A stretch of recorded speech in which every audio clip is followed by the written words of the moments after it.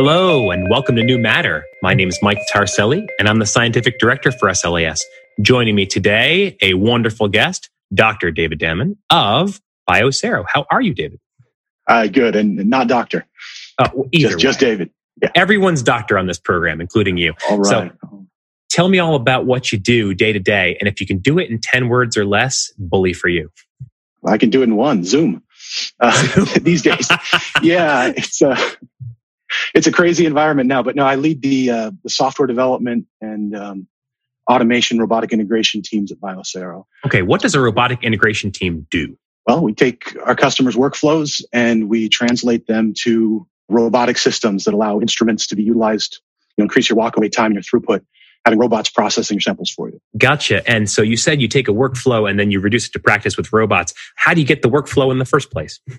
Well, that's always a fascinating conversation of sort of drawing that out and figuring out what a scientist is doing on the bench and how that translates to robotics, right? There's a lot of really complicated things that a human being can do without thinking, right? Whether it's pipetting technique, whether it's, touching your nose and rubbing your stomach and patting your head at the same time. So it translates as seamlessly to automation. We work with our customers to find even where automation really can provide key benefits, where you're better off doing it manually, but also providing that ability to track the data, even if it's a manual operation. So again, it's really consulting with them on their workflows and figuring out ways that we can, improve their processes. So is it required if something's manual and you're asking the scientist and they say, well, we always inject it this way or walk the sample over here or whatever, is it required that you perfectly simulate that manual intervention? Or is it usually optimal that you take that completely out and say, well, the best practice here is this robot, which will skip these 5 manual steps? Yeah, that's always the question. How much of what you're doing is about how you do it versus purely the reagents and the reactions that are going on, right? There's temperature fluctuations, humidity changes in the environment, even, the movement of a plate, the speed, the force, what happens when you pick things up and set things down. Those are all, factors. Sometimes those factors are irrelevant, to some experiments, and there's a huge problem of reproducibility, obviously. And it's hard to know whether that's because of those sort of usually, uncaptured factors or otherwise. So I think what's really important is to understand that the transition to automation is not as simple as just programming a robot to do something, right? It's really understanding your assay and the effects that the way that you do it have on there. And so it takes, like all things, a lot of work and a lot of validation that you're getting the right results. So I'm curious because that seems to parlay itself nicely into sort of a design of experiments context. Like what variables matter? Do you go that far with your clients, or is that something that's sort of already integrated into all your workflows? Can you describe that? Yeah, it's really on a case-by-case basis, right? Sometimes someone has already, customers already gone through that problem of going, okay, what are the various factors? Other times we'll work with them on a step-by-step basis, in their labs, assessing what they're doing. We'll watch their process, help to translate that, and then, we'll run, experiments on that to determine whether or not, it translates well to automation.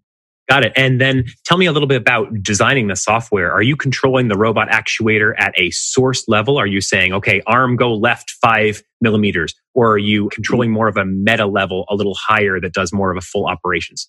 Yeah, so we try to make it as easy as possible for our customers. So our Green Button Go software allows you really easily to put the robot in free mode, move it to where you want to say, this is the nest location for my sealer.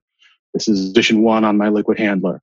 We try to abstract all the complexities of actually teaching a robot out to a really simple operation for the scientists to be able to really rapidly train their system and run it. Behind the scenes, we do a lot of work. We have new, imaging systems that will allow you to just roll up carts and the robot will find the nest position based on a camera. So we do everything we can to really simplify the operation so that our customers need to be just concerned about what their process is, and we'll take care of the rest. Got it. And tell me a little bit about some of these robotics terms in case our listeners are not familiar with them. What is a nest position and how does a robot see, smell, hear? Yeah, usually a robot doesn't do any of those. But so when we're working in the lab and we need to pick up a plate and place it, into a location and pipette from it, using our eyes and our hands, we do that seamlessly without thinking, right? But in order for a robot to know, okay, if I have, say, an automated pipetter, a Tecan or a Hamilton or a Beckman, right? The robot that's going to be placing that plate onto that nest position, that ALPS or the location where it's going to be pipetted from, that has to be named. And then you have to associate the coordinates in 3D space with where that is. So the way that works on a practical level, though, in Green Button Go is you have the robot, you put a plate in the grippers, and you just move it over there, and then you click on a button and say, okay, this is position 1. And so it's a real simple thing to do. Behind the scenes, we're capturing, the XYZ yaw pitch roll of everything and recording that, but we hide that complexity from the user and allow the user to focus on the science. So I know somewhere in all of our podcasts, we always get somehow into Star Trek or Star Wars. So I'll ask you, which is your favorite? Have to be Star Wars. Okay. How come people never really consider 3D space? I wonder, because even scientists, right, in the lab, you think very much in terms of X, Y. This is over here, this is over here. Mm-hmm. But a robot does have to think in that third dimension of up, down, down and to the right, up and to the left. Do you find that there are advantages that scientists should be taking of using the full volume of their space in lab as opposed to just this X, Y coordinates? Absolutely. And there's so much that can be gained going vertical. Again, lab space is incredibly expensive, difficult to come by. And so, you really need to think about, maximizing your space, right? And robots allow that, right? A robot doesn't mind reaching up to put something up higher, than it might be ergonomic for a human to reach. And so there's a lot of considerations in that though, right? It needs to be accessible for service and for everything, but we can really go a lot lower and a lot higher in the lab. You have 3 instruments stacked on top of each other, all accessible by a robot, and really maximize that space. So we work really closely with our customers, looking at the constraints that they have, what we can fit within their budget to really, expand and go vertical in their automation. That's really cool. And go vertical sounds like a cool tag phrase, like Green Button Go. So tell me about how one chooses a career as a CTO at an instrument vendor and robotics automation lab. What do you do to get to where you are? Well, I started 10 years ago. Tom Gilman, our CEO, had a vision. We were mostly selling and distributing equipment into labs, but a vision for writing a piece of software that would simplify the automation of that. All our customers, as we were selling them sealers and liquid handlers and stuff, they wanted to be able to tie those together. So he brought me on for the purpose of developing, what became Green Button Go. And so through that time, we developed that software further and further, and in conjunction with all of our customers, really bringing their ideas into the software, I think, faster than anyone else has managed, and built up an ecosystem that really allows us to address, some of these really complicated automation problems in a really simple way. So yeah, it's just been a matter of growing with the company. The company started in 2003. I joined in 2010, and we've just continued to expand. Moving to, a lot of our focus now is on data management, right? Mm-hmm. Capturing and contextualizing all of the data that's happening, in your experiments, pushing those to either local storage or to the cloud, really to enable advanced analytics. So, it's been a fantastic career trajectory that I've gotten on, a lot different than I'd expected. I used to do consulting and software for data analysis for warfare projects for the Air Force. Oh, we're going to have to touch on that. Electronic warfare. Tell me more. Radar jammers and the that's likes. Really cool. So how does jamming radar prepare you for Green Button Go? Got to know. A lot of simulation and a lot of interesting things. It was there were projects that he did as well. In that time for automated test equipment. That brought a lot into this idea of how do you automate a complex workflow with different parallel things going on that really helped inform my development of Green Button Go, as well as especially the maintenance data analysis and visualization projects. So, do you have a CS background? Are you a programmer? Background, yes. Not a formal. I kind of short-circuited my college career to start a business developing guitar effects pedals. So, guitar effects to radar jammer to lab automation. That's fascinating. Something like that. Yeah, it's the amazing thing about the life sciences is that it's such an amazing intersection of hardware, software, and science, right? The 3 big ones for me. And so being able to work in an environment where not only am I, challenged, in sort of every direction, but also, having a huge impact on the world, being able to build systems that are discovering, cures for people, and especially in this environment. And we've been focused so fully on COVID, whether it's in discovery or testing. Everybody has a different experience during the pandemic, but ours has been just incredibly busy. Yeah, exactly. Fate of the world and all that, Well, I mean, as we're recording, it's August 2020 and right, we still have not yet found a frontline therapy or a vaccine. So I'm sure you are integral to that. It's been a wild few months for certain. Tell me more. Tell me about what you think Biocero's model or your career will shift to based on this sort of new approach of the world's in lockdown and a viral pandemic is affecting our lives.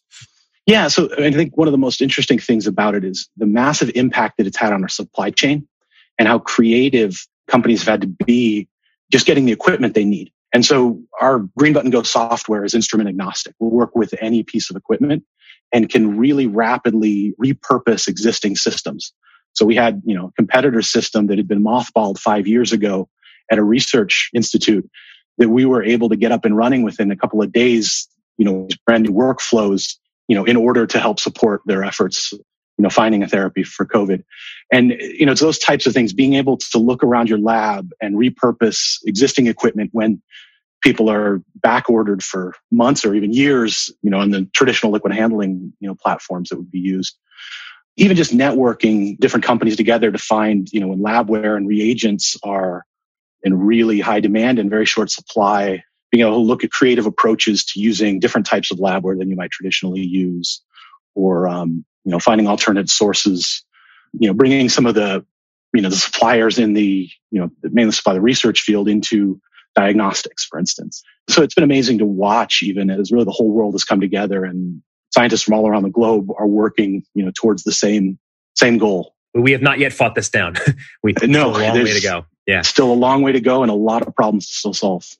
So tell me, maybe it's this response right now. Maybe it's the repurposing of equipment. Maybe it's the software integration complex. But what's your most exciting professional development to date? What's the best thing that's happened to you? Yeah, that's a tough one. There's a lot of them. I mean, in the end, it's hearing about the impact that we have. When there's systems that we find out, oh yes, they discovered this, or something like in the personalized medicine space, when there's systems that that have led directly to someone being in complete remission, from a terminal illness. It's that's always an incredibly encouraging and uplifting to the team to hear those stories, and then just being involved in some of the most cutting edge projects, whether it's the largest discovery platforms ever built to some of the new advances in the automation of chemistry to some experimentation, man. We're going to it. It's there's amazing steps being made by a lot of people. And so just being involved in those, right? That community of people coming together to solve really difficult problems and then, overcoming those hurdles and get the system running. There's really nothing like that, watching that system process plates. Starting her up. Vroom, vroom. Exactly. That's really great. So tell me, what do you have as tips for young roboticists, young engineers, first program kids, people who build with Lego kits, or people who are in grad school right now taking apart an HPLC and saying, what am I doing this for? What should they be doing to get involved at a level that you are now, where you're feeling the literal ethical impact of what you do? Yeah, no, this it's a great career, in this industry. I think it's really important to not lock yourself down to any particular technology or way of thinking, right? Like there are so many of the advancements that we see are when we apply technologies and ideas from other sectors to this. And so, thinking in terms of not being satisfied with the current way of doing things, but then also looking at and expanding your horizons, right? You need to learn how to learn, more than you need to, master one particular technology, because things are going to shift, right? Everything, especially on the research side, everything is changing and evolving so rapidly. And as technology advances ever faster, the best solution to a problem is probably one that is even not even known yet, right? And so, true. So keeping that sort of expansive view of, there's always going to be a better way to do it, and keeping open to that. And again, the more that you can expand your horizons to understand, the hardware, the mechanics of it, as well as the software and the science. You don't have to master all three of those, but being able to understand what's going on and to be, yeah. Exactly. And that opens it up to work with people at a higher level, right? Rather than just focusing on one aspect of the problem, you can help solve the bigger problems. So I'm going to borrow a question from the Marketplace host, Kai Rizdal, and I'm going to say, what keeps you up at night? Like when you look over your shoulder, what's coming for Biosero and what technologies do you have to fend off? Yeah, it's really fulfilling accurately in the best possible way sort of the promises of the cloud.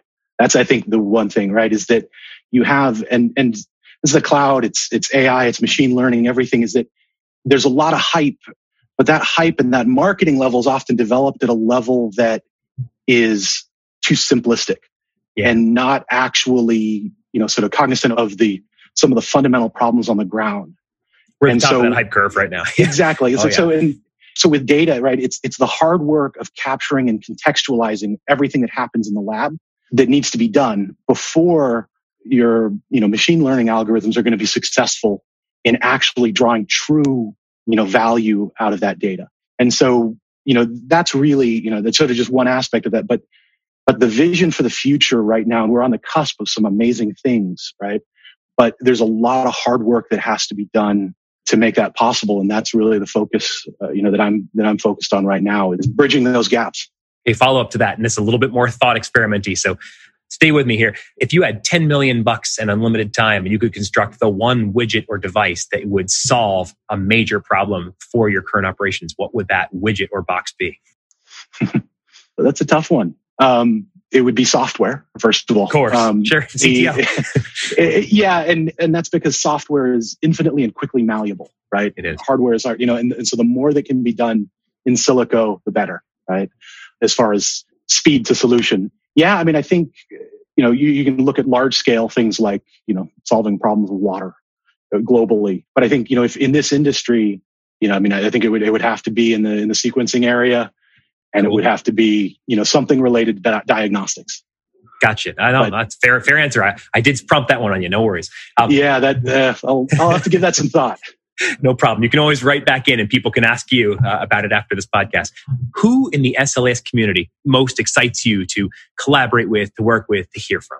It's a combination of it's the scientists and the amazing projects that they're proposing, and it's the vendors too, right? Being able to partner with key, companies that have core technologies that can help put together that puzzle that solves the problem. If you look at, the target is the cure, right? Name your disease, name your problem, right? And we provide a lot of pieces of that puzzle, and finding those partners that can fill in those missing pieces and working together with them on a solution, to target a particular problem that's what excites me about SLAS. And, being able to walk the floor, at the trade shows or, engaged in the conversations and presentations, to be a part of that dynamic community that's really looking to, everybody's aimed at solving really the world's most important problems. Global problems. That's right. Oh, thank you. That's high praise and we appreciate it. I have two more things for you. One's a statement and one's a question. First, a statement. Did you know that you actually hold one of the largest attendance records at a talk in SLAS history? Over 400 people came to your talk in 2020. So there you go. I heard that. I was shocked and I feel humbled by that. So thanks to everyone who attended. Good record to have. Yeah. And the other question is, you said that you did guitar pedals. So are you a Strat, Les Paul, bass guy? What are you? A Les Paul. Les Paul. Excellent. Yeah. Rhythm guitar or lead? Rhythm. I'm not talented enough to really, and it's been a long time since I've really played. I've been trying to get my kids into it. That's fair. Yeah.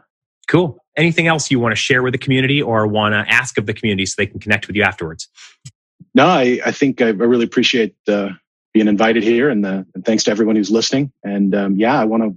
It's challenging times. Everybody, I want to thank everybody who's so dedicated to solving the COVID problem. And if you ever need any help with automation or software, please reach out to Biosero. We're always looking to make a difference. Perfect. We'll call you up. And with that, CTO, Dr. David Demmin of Biosero. Again, not doctor, but still, we love it. Thank you. Thank you.